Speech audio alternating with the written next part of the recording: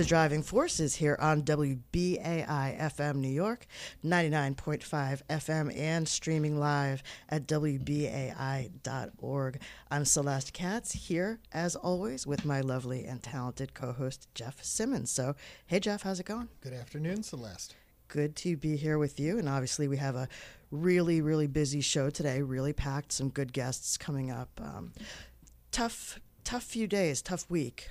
More than that, maybe, I think, considering the stuff that's been going on that we've seen El Paso, Dayton, even the false alarm, frankly, that we saw at the USA Today building in the D.C. area. Just sort of very disquieting and upsetting, and obviously tragic. I mean, it's disheartening, and the heightened fear that is taking place across the country. Consider even the motorcycle that backfired in Times Square that caused what seemed like momentary panic as people thought the worst. Oh, absolutely. I think that people are on very, very high alert, and I think that's something that affects people no matter where they are. It used to be for better or for worse, I can't say which, but in the past, I remember growing up and having people say, wow, you live in New York, there's, isn't it dangerous there? Or, maybe somebody would say, oh, you live in LA or Chicago, isn't it dangerous there? Now people are getting hurt and killed in El Paso, Dayton, Pittsburgh, Parkland, Florida. It's not a problem for the big cities or the cities anymore. It's everywhere now. Yeah, and I just think a little more broadly about my time here. It's been about 2.5 decades in New York City, and even after September 11th, I mean, we were both working for daily outlets at that point. I was with New York One, you were with Daily News, and just the heightened fear and concern people had about even being in public spaces. Right.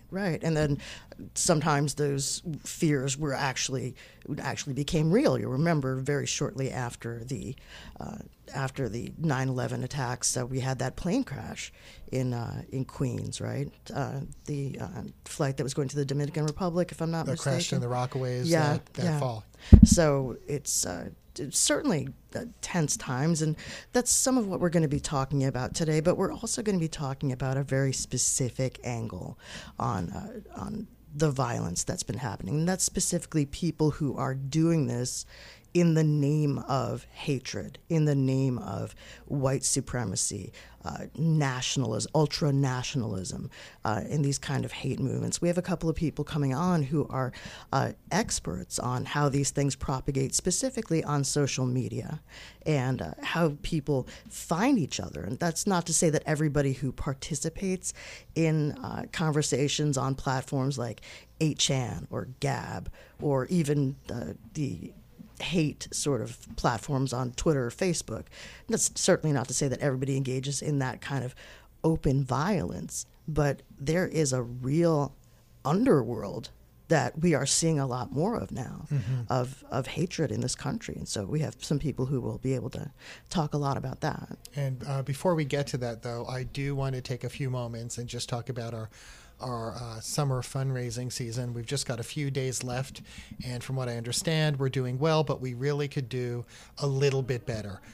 If you are a long time or even a new listener of WBAI and you appreciate that this is commercial-free, listener-sponsored radio, we're asking you kindly to make a donation, a contribution to keep us on the air, to keep quality, progressive, peace and justice radio going. Our pledge line is 516-620-3602. If you're at a computer or on your smartphone, you can go to give2, that's the number 2, WBAI.org. Again, that's give2, WBAI.org. Or if you're on your smartphone, you could also text WBAI to 41444 to make a contribution to support us.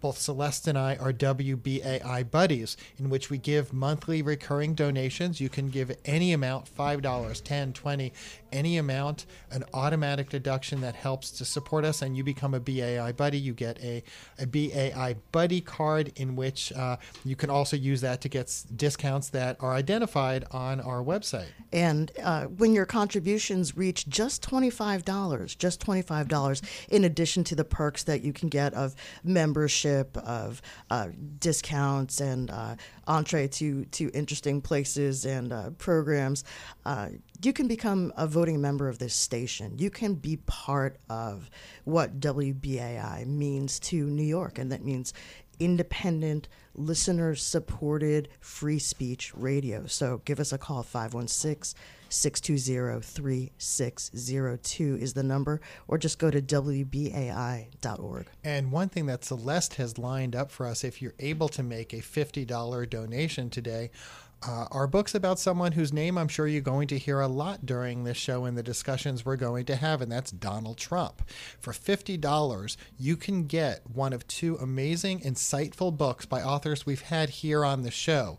On Driving Forces. You can choose from The Best People by Alexander Nazarian, which chronicled or detailed a lot of the supposed, I'm making air quotes, best people that Donald Trump has hired in his administration, or The Method to the Madness by Alan Sorkin, not Alan Sorkin, but Alan Sorkin, and Aaron Short, both really excellent journalists who get into the mindset of Donald Trump. And again, that number to call if you donate $50 is 516-620-3602. We really thank you for your support. So on that note, if you will just check it out, you can go to WBAI.org. But we're going to jump into our conversation today. And this is the kind of conversation, again, that WBAI brings to New York in a way that I don't think any other station does. And that's why we appreciate your support in helping us keep it on the air. Our first guest today is Michael Edison Hayden. He is senior investigative reporter with the Southern Poverty Law Center, and his work is focused on internet radicalization and far-right extremism. He wrote a guide for Columbia University's Tao Center on open source intelligence reporting this year. He is a 3-time grantee of the Pulitzer Center on Crisis Reporting. I know his work from our time together at Newsweek, and he has a big story out just this week that I know you're going to want to hear about. So, Michael Edison Hayden, welcome to Driving Forces. Hi, Celeste. How are you? I'm good, man. I'm good. I was looking at your, well, I don't know. You tell me how I am based on this piece that you wrote, which is really, I'm just going to read the very top of it to give Sure. people an idea, and then, you can take us through it.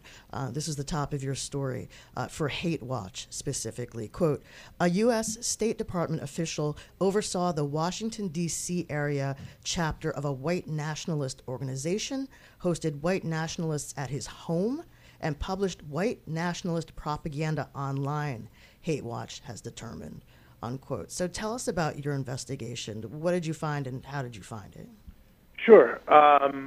So I had taken it, before the start of this organization, before I started working on this particular story, I had written about the organization for which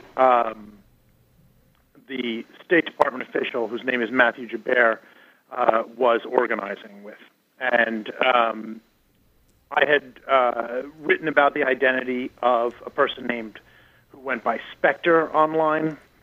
This person had led the harassment campaigns against journalists and women and minorities, and he turned out to be a journalist whose byline had not appeared since 2013, I believe. Hey, hang on. Let me jump in for 1 second. I'm sorry, we're having a little bit of a tech problem. Our engineer's going to call you right back. Just stay where you are. We're going to call you right back and see if we can get a better line right here. Okay, thanks. Okay. Okay, thanks. So sorry about that, you guys. We are just going to get Michael Edison Hayden from the Southern Poverty Law Center back on the line. A good reason to remind you that we are also raising money to build out our new studio, which will have better equipment, better phone lines, and we'll be able to bring you better programming. So again, think about helping us out.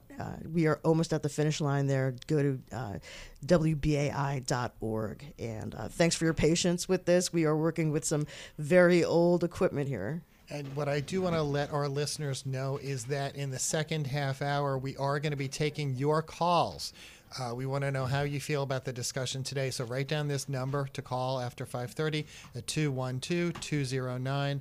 2877.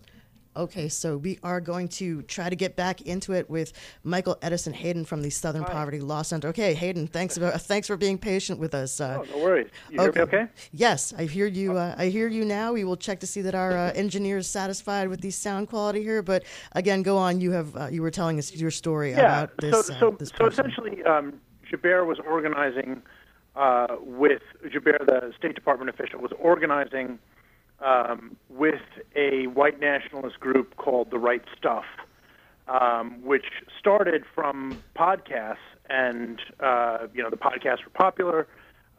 They were white nationalist propaganda, basically. If you know the triple parentheses around Jewish names, yes, the echoes. It's called the echoing. Yeah, the echoes. Mm-hmm. So that was actually that stems from The Right Stuff. That is their creation. So with the popularity of the podcast network, they built an on the ground movement that stretches across the United States, and they have always aspired to recruit people who are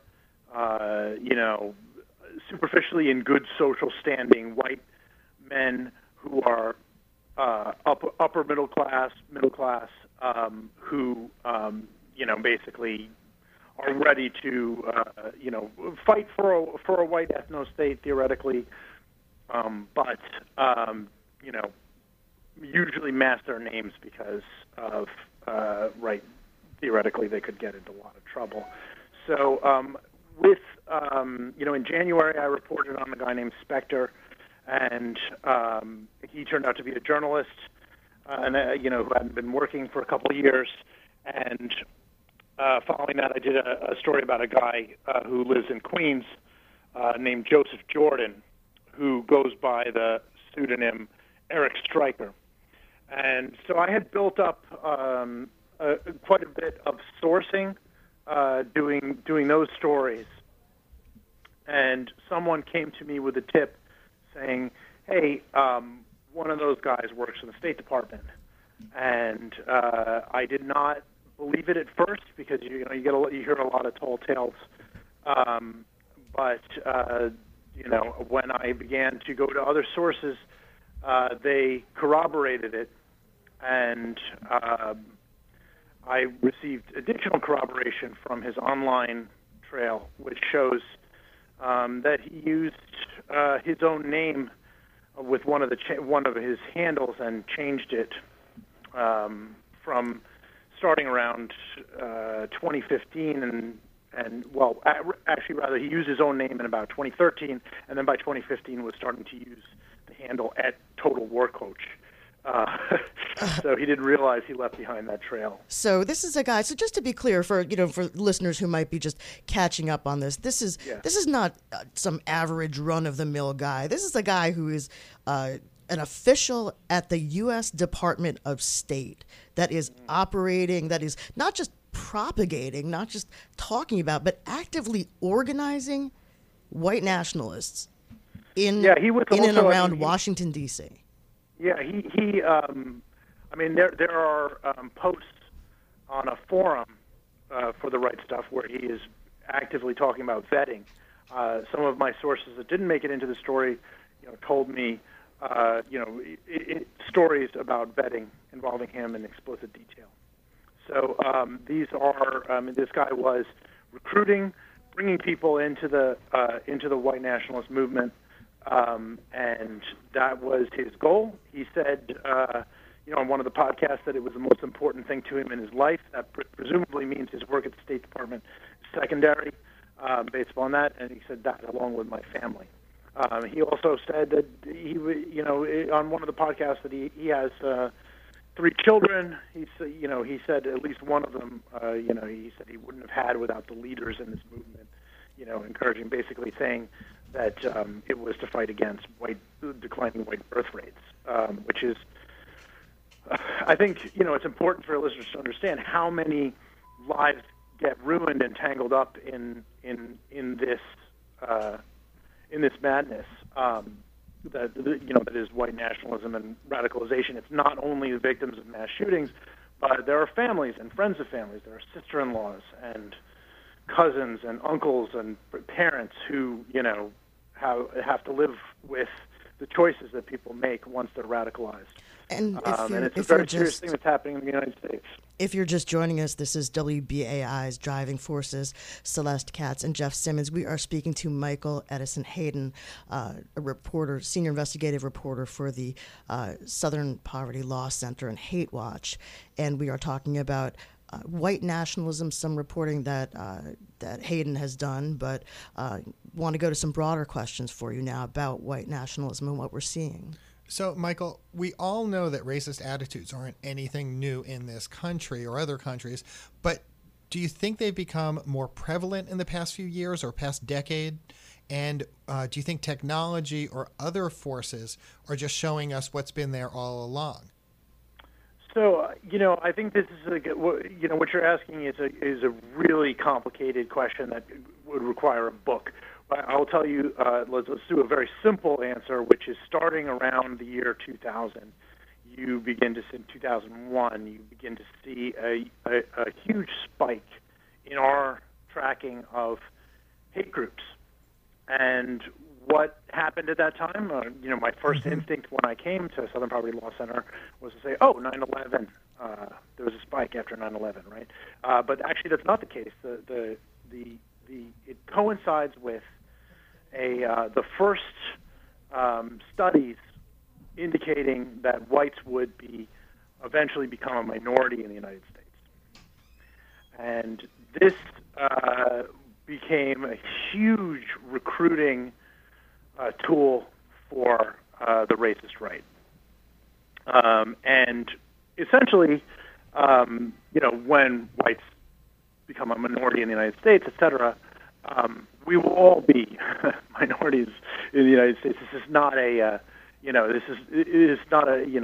elimination, but it is being sold to people who are have concerns about the white race as being an elimination, a deliberate elimination, and one that is being brought upon them by forces that they can't understand, like Jews, for example, which is a conspiracy theory that they believe that the Jews are deliberately doing this and stuff like that, which is a complete lie and total madness, and only works when you are on people who have been subjected to a steady drip of propaganda.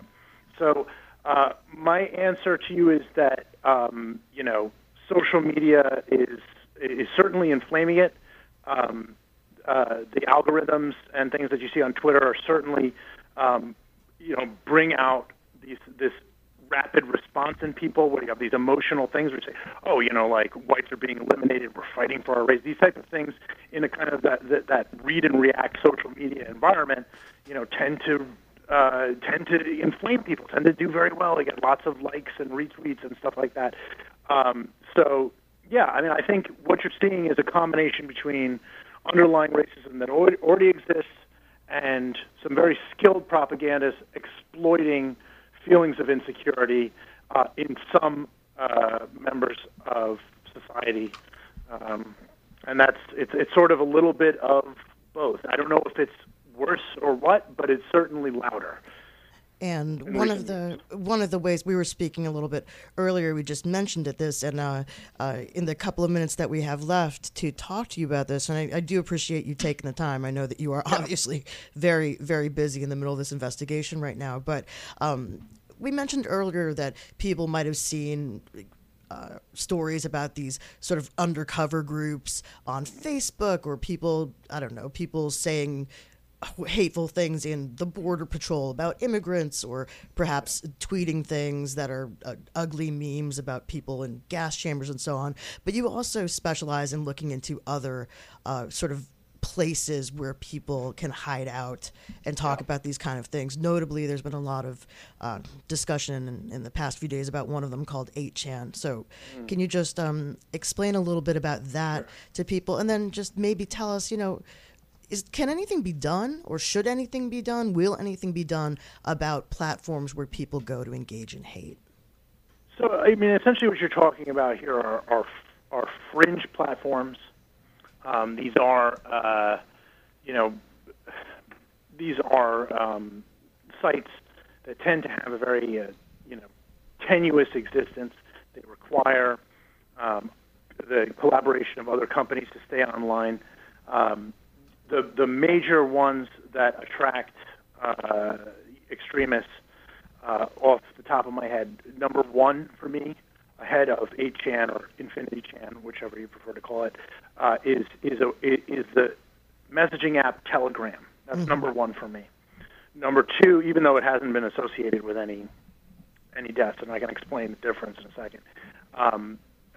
8chan is number two, and very close number two, and number three would probably still be Gab, which is a Twitter knockoff that was created as an alternative for people who were, thrown off of Twitter, basically, where they could say whatever they wanted. The Tree of Life shooter, the alleged Tree of Life shooter, who killed 11 Jews in Pittsburgh in October of 2018, he used that website and frequented that website and actually used it to dox people and things like that. So that was, kind of a say anything website that came into public consciousness first, and then people started to talk about 8chan or Infinity Chan after the Christchurch massacre, which took place in New Zealand in March 2019. That's where Brendan Tarrant allegedly carried out a massacre of Muslim people. So as far as what can be done, what should be done, what will be done, what shouldn't be done, if people are making quote unquote free speech arguments, just to kind of wind it up. Sure. These places where people go to engage in this kind of stuff. What is next? What are you seeing as next for these kinds of platforms? Well, so I think that we can safely say that we will never get rid of fringe platforms. And there will always be kind of the dark web and things like that. You can never completely eradicate this stuff, and you'll never be able to get rid of it completely. But what I would like to see personally is for mainstream social media platforms to begin to face the problem of radicalization and realize that the people who are using Telegram to promote terrorism, who are using 8chan to promote terrorism, are the roots of their radicalization are being found on Twitter, on YouTube, on Facebook. These are mainstream sites, and we got a lot of questions about free speech and all these different things. We regulate. You can't, there's not like explicit sex on Channel 4, like in the middle of the day. There's not, there are certain things you just can't say, in mainstream broadcasts, and you have to understand that on Twitter there's a huge megaphone, and if you allow white supremacists to organize on that website and to be able to pump propaganda every single day like a drumbeat, you're going to have more and more people going off to these fringe platforms and, falling in with this with this propaganda. It's about, for me, it's like the biggest megaphones are the first things that we need to start looking at. Michael, how can people learn more about you and your work? You can follow me on Twitter. It's at Michael, Michael, Hayden, Hayden. That's my handle. And you can go to Hate Watch, look up Hate Watch, Southern Poverty Law Center, and you'll find all our recent investigations. I don't remember. I don't go to our own website because I'm just writing for it. But yeah, you just go to Southern Poverty Law Center, and you can look up you can find about the State Department guy, which is, I think, your listeners should be concerned about. Is just shows just how far this radicalization has gone. Yeah, it's truly. I mean, when I saw that story, you told me that you were working on some stuff generally, but when I saw that, I was. Pretty riveted to say there's some other words, but as you said, there's certain words we cannot say on broadcast radio. So I got something more to drop in probably around September, late September. So okay, keep we will. feel for that. I think it's bigger than that. Absolutely. Well, thank you. And Michael Edison Hayden of the Southern Poverty Law Center, the Hate Watch Reporting Project. Thanks for being here on Driving Forces today. Thanks so much. I appreciate it. Thank you for having me. Take care, man. Take care. So as we get ready for our next guest, one thing I just looked up, I want to kind of cite a statistic that'll lead into this next conversation. Looking at a decade from 2009 to 2018, the far right was responsible for 73% of domestic extremist-related fatalities, according to a recent study by the Anti-Defamation League, and that toll is growing.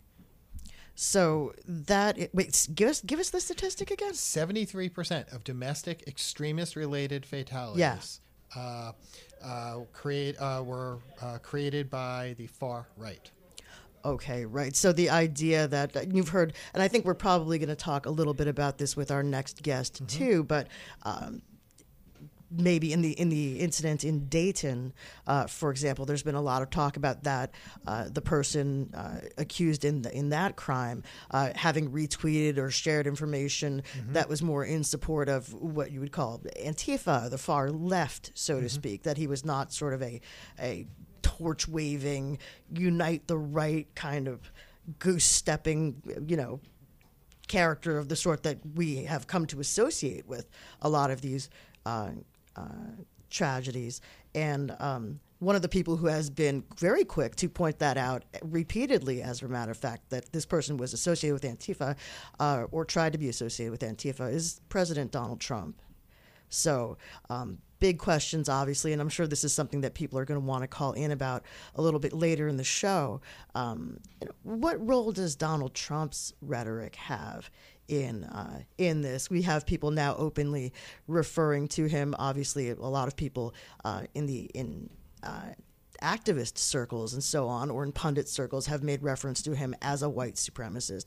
Now you have other candidates for president, Elizabeth Warren among them, specifically calling the president out, saying the president is a white supremacist. So we are going to talk about that a little bit, but I think right now we are going to jump to our next guest. Yeah, and before we do that, Yes. I want to remind our listeners, you're listening to Driving Forces with me, Jeff Simmons, and Celeste Katz here on WBAI New York 99.5 FM. Also streaming live at WBAI.org. Today's topic is white supremacy and hate speech. And we are now going to talk with our next guest, Candace McCoy of the John Jay College of Criminal Justice. So welcome to the show. Hi, how you doing? Good. So, Professor McCoy, thanks for joining us today. I know you have done a ton of work with investigating all forms of issues in law enforcement. You've done work on how juries work, on how police work, police community relations, and so on. And when I asked you to come on the program here, the way I set up the question was sort of like, can you come on the program and talk about how what normal people, average people, regular people can do about the proliferation of hate online? And you responded to me in what I thought was a very interesting way about the people who become radicalized. Maybe they were just once average unknown people who found these new communities. It was an interesting way of thinking about it. Can you talk a little bit about that? And you talked about the role of social media in that. Sure. It sounds perhaps not as stark as the rhetoric that we hear from both sides, left and right. I was interested in just what you were saying about calling Donald Trump a white supremacist and how everybody's jumping onto this. There's no question that Donald Trump is a racist. Just look at his policies. Look at what he's calling for. Look at the immigration proposals he's put out. The question is then, do we have to call him a white supremacist? How does it matter? And look at what the social media response is. Everybody has to jump on it. Everybody has to be on every platform calling out white supremacy And then everybody on the right has to be on every possible platform calling out the snowflakes. So in terms of, quote, regular people, Celeste, I said just normal people, how we respond to this. Well, we're all on social media of some sort. And we're all just regular people, including those of us who are on, a bit more extreme on different sides, the left as well as the right. And we have to remember when we jump on and pile on that social media is designed to encourage foamers, people who foam at the mouth. It's entertainment. It gets your adrenaline up. People profit from it monetarily every time you click or share. The incentive is to be as outrageous as possible because it sells. And it draws you in and sucks you in, and you keep going. And who buys it? The regular people, just us, all of us. I'm going to let Jeff jump in here too, but I just wanted to say, just for context for our listeners, I should have mentioned in your bio earlier that last year you were a fellow of the National Center on Free Speech and Civic Engagement, sponsored by the University of California. So I just wanted to mention that because I think we're going to get into some issues about free speech and freedom of expression, even in the case of what is pretty much inarguably hate speech. Sure. Yes. I'm just making the point that the more we're on social media, the more we get hooked on it. Even there's a physical addiction for some folks. So, Professor... And that creates radicalization on left or right. So, Professor, these views often, used to be on the fringe, but now they're much more mainstream. Is it just... due to technology? Is it due to the climate? Is it due to the fact that we have a president who seems to be fomenting this? Give us your views on that. Well, I think any major issue, major problem, and this is a problem, we've got a social problem here, it is caused by many factors. And I can't say which one is more important, but I am pointing to the intolerance that comes from being constantly fomenting on social media. I say social media promotes anger, closed-mindedness, intolerance, and my joke is that's just from my friends on the left. I know that's. I don't know many people on the right, but boy, do we see closed-mindedness and unwillingness to listen, and furthermore to jump on anything that is perceived as a slight or perceived as incorrect, and call it terrible names when that may not have been the general context or the intent of the speaker. The reason I say this is that there's plenty of blame to go around here. And insofar as we have become a nation of as foamers, just constantly foaming at the mouth, constantly attacking each other, it's not surprising that a certain segment of that group is going to buy into this as an entire lifestyle and worldview.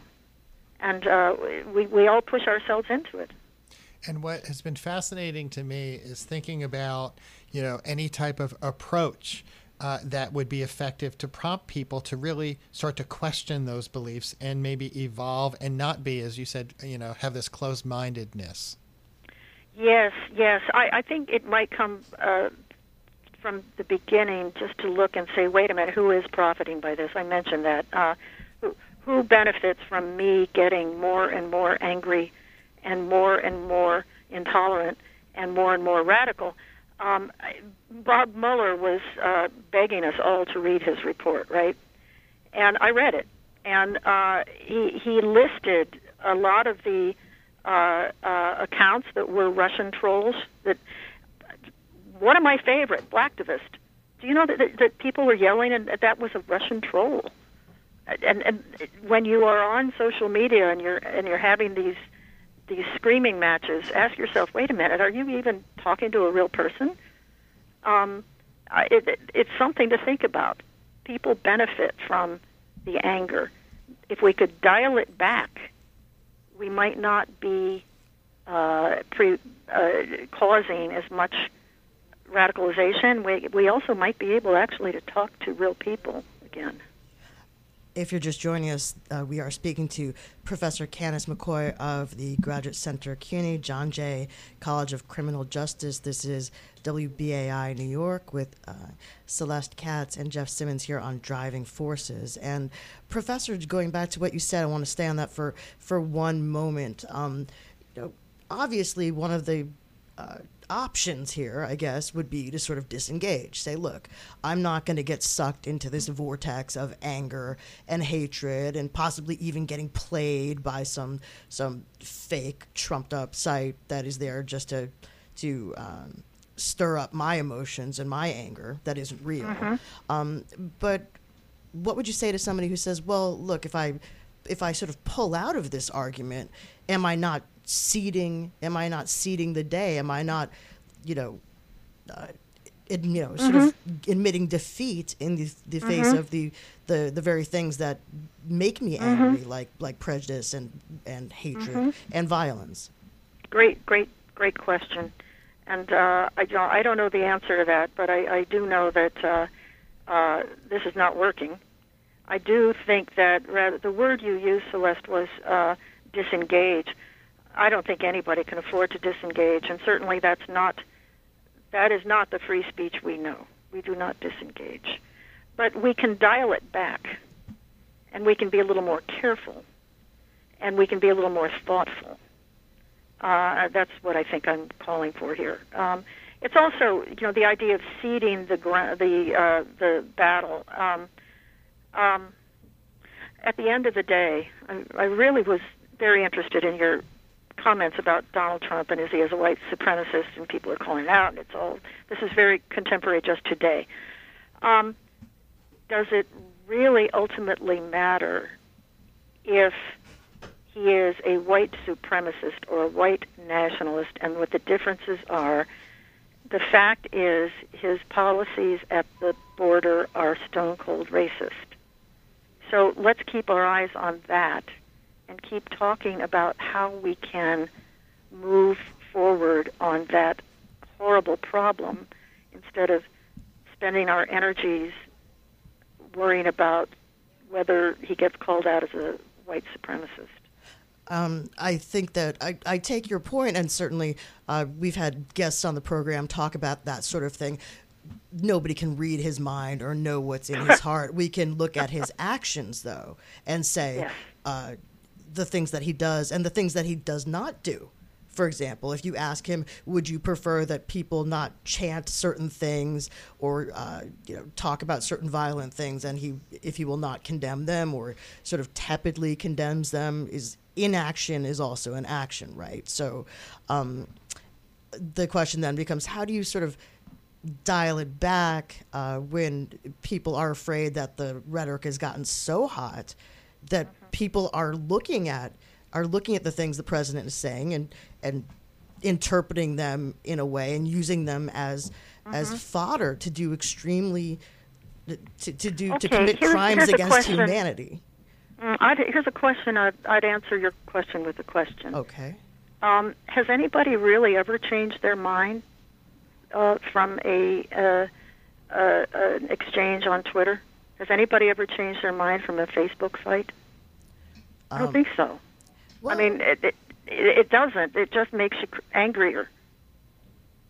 Just a question with a question there. No, it's a good. I mean, it reminds me of something my father has said to me many a time in the past, which is that people read newspapers to convince themselves of what they already think.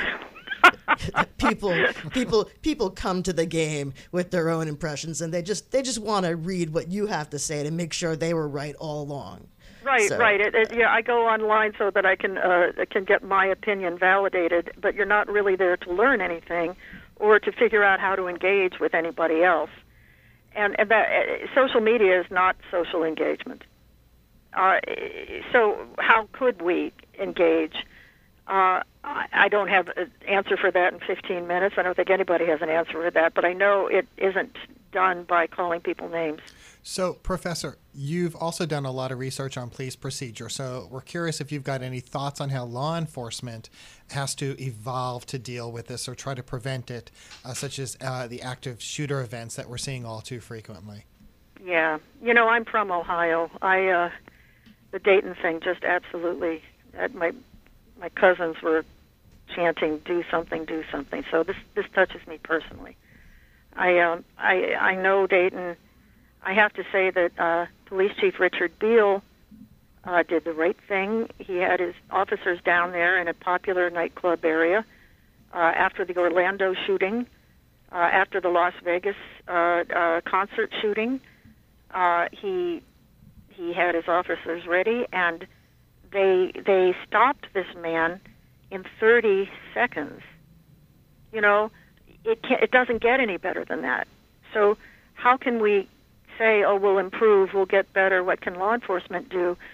I don't think there's anything more law enforcement can do. I think what has to happen is we have to ban assault weapons. And any police officer will tell you the same. It's interesting that some of the people who are the most quietly, and they're not saying a lot, but the most supportive of gun control are the police. Of course, because they want to have the guns, right? But they know how to use them. So the idea that this is a mental health problem only, and not a problem of assault weapons, is ludicrous. And I think any police officer will tell you that.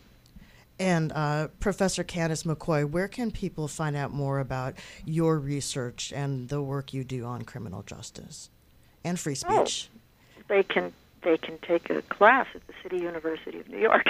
Okay. John Jay College and the Graduate Center, wonderful institutions. If they want to read some work, just Google me. I'm right there. Okay, perfect. Professor Candace McCoy, really been a pleasure having you here with us today on WBAI. It's my pleasure. Take care. So we're going to open up the phone lines now. The number is 212-209-2877, 212-209-2877. And we've had, obviously, we've talked about a lot today here in terms of hate movements, white nationalism, white supremacy. What do you think about what's going on here? You've heard stories, read stories, seen stories about how Donald Trump has responded to the events in El Paso and Dayton, and certainly before that, events in Orlando or in Parkland, Florida, or Pittsburgh, all of these things.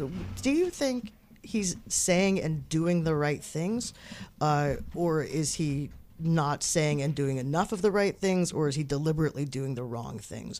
What do you think? President Trump has been accused of being a white supremacist by some of the people who want his job, including, as we mentioned earlier, Senator Elizabeth Warren. What do you think? Give us a call, 212-209-2877, 212-209-2877. And we've already got a caller. We're waiting for a call. Oh, we don't have a call. Okay, we thought we did. But I do want to go back to something that you had said earlier, Celeste, as we're waiting for a call. You said basically that nobody can read his mind, meaning the president. But of course, there were two journalists who were trying to do that in their new book, The Method to the Madness, which if you donate today $50 to WBAI, you can receive a copy of this book. So just call 516-620-3602, and you could receive a copy of The Method to the Madness and maybe get a little insight into the president's mind. Absolutely, because I think we would all like to know what do you think is going on in his head? You're right. I did say we can't read his mind. Our authors here did try to figure out. I think the premise of their book was more that he seems to be sort of doing this freehand and he doesn't have a plan. He seems to be bumbling around, but this is actually a very coordinated campaign. Give us a call. We're going to take some of your calls right now, 212-209-2877. And WBAI, you're on the air. What's your name and where you're from? Hi, welcome to WBAI. Hi, you're on the air. Hello, you're on the air. Oh, I was told I was coming on. Okay. Welcome to BAI. Yes, Richard from Newark. Okay, Richard, what's on your mind today? We have to be careful how we go down this road. Trump is his own, his own. How can I say? He got his own ways, and I just reflect back to George Bush,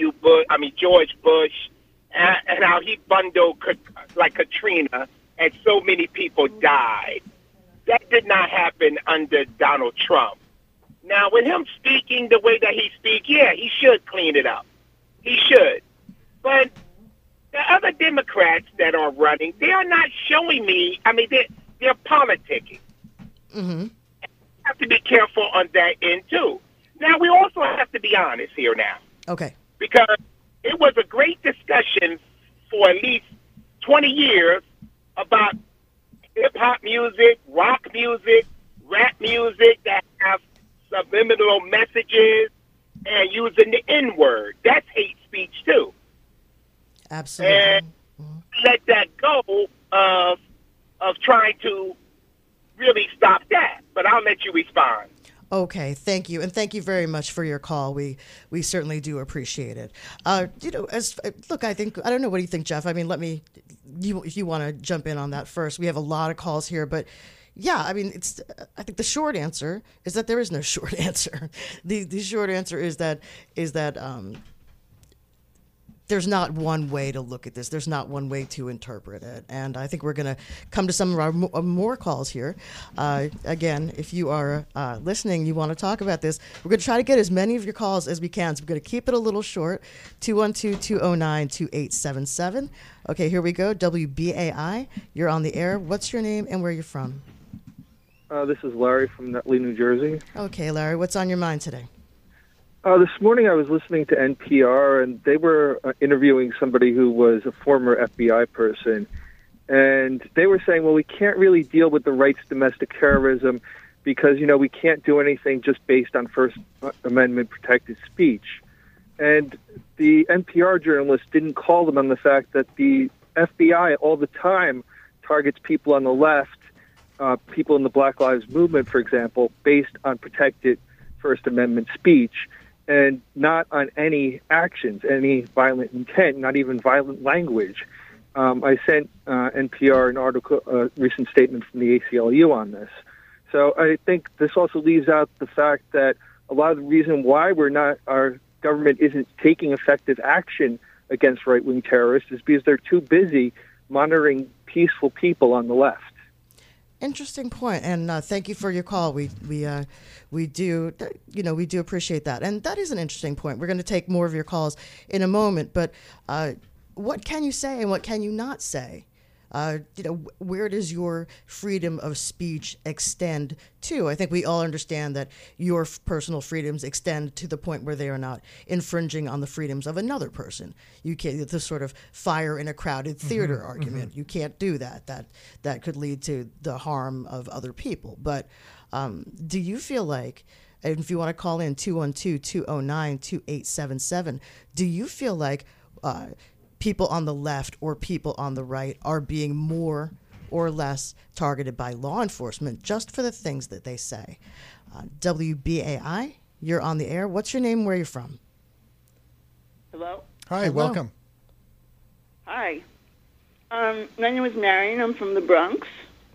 Of course, I think people on the left are more targeted by the cops, but I really called to talk about something that you raised earlier, which was about the Dayton shooter being involved with Antifa. Mm-hmm. And I haven't seen his social media, so I don't really know, but I did look at the pictures of the victims in Dayton, and the majority of them are black, and I really don't think that somebody on the left would be doing that, and in particular. And I feel like it's a smokescreen that people have raised. Interesting. Thank you very much for your. I'm interested what you think. I was not familiar with that. That's that level of detail about who was in the bar. I'm not familiar with. So, well, I think that certainly you can. Newspapers, so you can just look. oh yeah, no, I know that. Right. I mean, you have. I would say maybe I can speak more directly to the case, in El Paso, where you had, from what I understand of the reports there, you had somebody saying that they wanted to prevent a Hispanic invasion. It's a bit of a paraphrase, but that this sort of influx of immigrants was descending upon the country, and that it fell to him or people like him to do something about it. So This is a particularly bizarre. That was a particularly bizarre place to do that, given that Texas used to belong to Mexico. So the people that are invading are actually the white people. If you want to know the truth, that's a historical fact. That's kind of the history of our country in a way. I think certainly we have programs that deal in great detail with who was here first and who was not. But thank you for your call. We are going to continue to take more of your calls. 212-209-2877. Try to get to as many people as we can. And WBAI, you're on the air. What's your name and where you're from? Hi, welcome to BAI. Okay, let's try. Okay. Let's try another call. Okay, we will try another call. Let's see here. WBAI, you're on the air. What's your name and where you're from? Good afternoon. Arthur from Queens, New York. Okay, what's on your mind today? Well, I guess for one thing, I miss Jon Stewart so much, and one of the reasons why is because I can remember him telling, that idiot who's on now, he's on Fox. He used to wear a bow tie. But, Tucker Carlson? Tucker Carlson, you need to stop. And what he meant by that was really the game. There's a game that's been going on for quite some time, and it's now been perfected by Fox TV, and that is the fake outrage, the people who get so upset over nothing, be it Christmas in the White House or whatever. Now you got, this thing about Antifa and comparing that with white nationalists. There's always been people in the FBI and other organizations in the police department who knew more about the Black Panthers and, let's say, Black Lives Matter than they ever knew about the Klan and George Lincoln Rockwell's organization. Well, obviously Tucker Carlson has not calmed down because he claimed that white supremacy is a hoax and now is suddenly taking a vacation in the wilderness.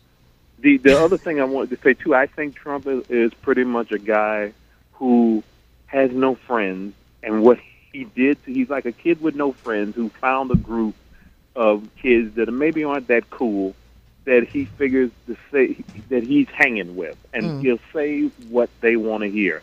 That's why I didn't expect anything from him in Texas yesterday. I didn't expect anything from him, and and even when he supposedly, as a normal person would have done, he was still tweeting about Beto O'Rourke and others, and it's basically what you have here is someone who's only talking to that base, and the people who work for him are only talking to him. Hey, boss, you're a rock star. Can you imagine someone who worked in the White House actually said they treated him like a rock star, going to that hospital to see victims? Are you kidding me? I wish I could tell you yes, but I think that your account of some of these interactions in places where a great number of people, innocent people, have been slaughtered is pretty fair. That he certainly was tweeting about what he perceived as political slights against him. I believe during the flight from El Paso to Dayton. Some of that might have been while he was watching certain programming on Fox Television. Watching TV all the way. Yeah, man. Look, I hear what you're saying, and we do appreciate your call. Thank you very much. Yeah, making plans to meet Tucker, for some quality time camping. That's interesting. We're going to take another call right now, but somebody did make an interesting point. A fella I used to work with. So, Halty, if you're listening to this, I'm stealing your line, but I'm giving you credit. He said that Tucker Carlson gets on television and he says, white nationalism isn't real. It's a hoax. It's a conspiracy theory. But a couple of days ago, Donald Trump gave a speech urging Americans to reject hatred and white nationalism. So does that mean we have a president who is a conspiracy theorist? Just something to think about. WBAI, you're on the air. What's your name and where you're from? Hi, my name is Fern, and I come from western New Jersey, where all the big chicken hawks hit little balls with big sticks and say that they can never go to war. But they want to profiteer from it. And now, I think the most important thing that the public who are disgusted by this can do is to call up your cable company and say, I don't want all this super duper. Will you put me back down on the basic? Because when you start to hit media in the pocket, the only thing they understand. And if there's a particular product that you're kind of irritated about, whatever irks you, you call up that sponsor and say, look, I'm sick of this nonsense and I will never buy your stuff again. And that's what's going to change the tune, because when you're as vain as most of these candidates are, I mean, this one is the worst of the worst, but we've had similar messes in the past. When the money starts to flow away from the stations that allow this vomit to come up as truth, they're going to just abandon ship. Okay, thank you, Fern, for your call. We do appreciate it. So the show has to come to an end at some point today. So we want to. We've got one other call. We'll take one other call, and then we're going to go. Hi, welcome to BAI. What's your name and what's on your mind? Yes, hi. How you doing? I know that the show's almost done, but it's funny how I had worked this past Sunday, and I'm browsing YouTube, and I saw the latest news about this thing going on in Dayton. And I was like, wait a second, the thing in Texas happened less than 24 hours prior to. Mm-hmm. So this thing is getting so rampant now that even I travel upstate. It's like when you go further upstate New York, you have a lot of white communities, so sometimes I get kind of skeptical as if I'm gonna be the victim of a hate crime.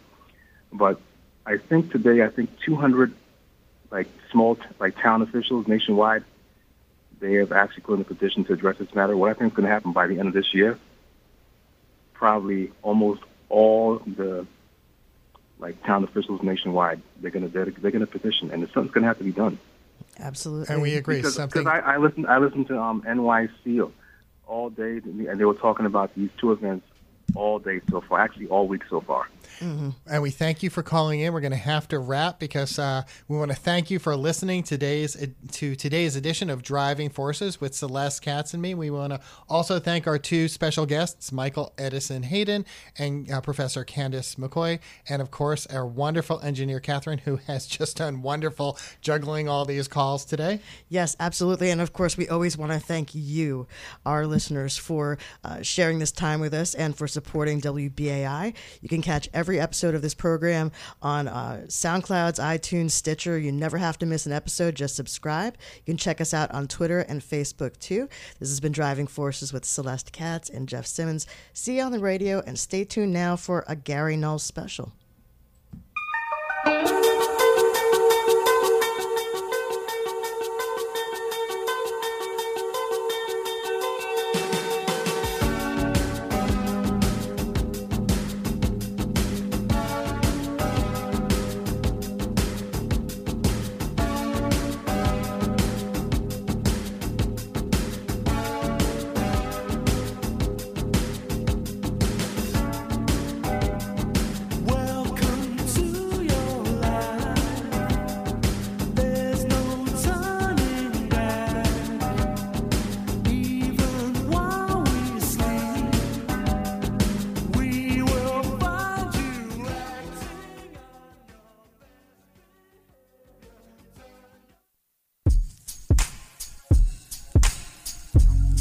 The WBAI Local Station Board Town Hall Planning Group is meeting on August 21st at 7 p.m., and you're invited. It is at the Wall Street Atrium, 60 Wall Street in Manhattan. You are invited to participate and share your ideas. That's 7 p.m., August 21st, at the Wall Street Atrium, 60 Wall Street in Manhattan. See you there. If you are a Gary Null fan, stay tuned because we're going to hear more from Gary Null. He is going to be talking about a plan that he has to increase the longevity of each person who goes along with a change in lifestyle. We are listener-sponsored,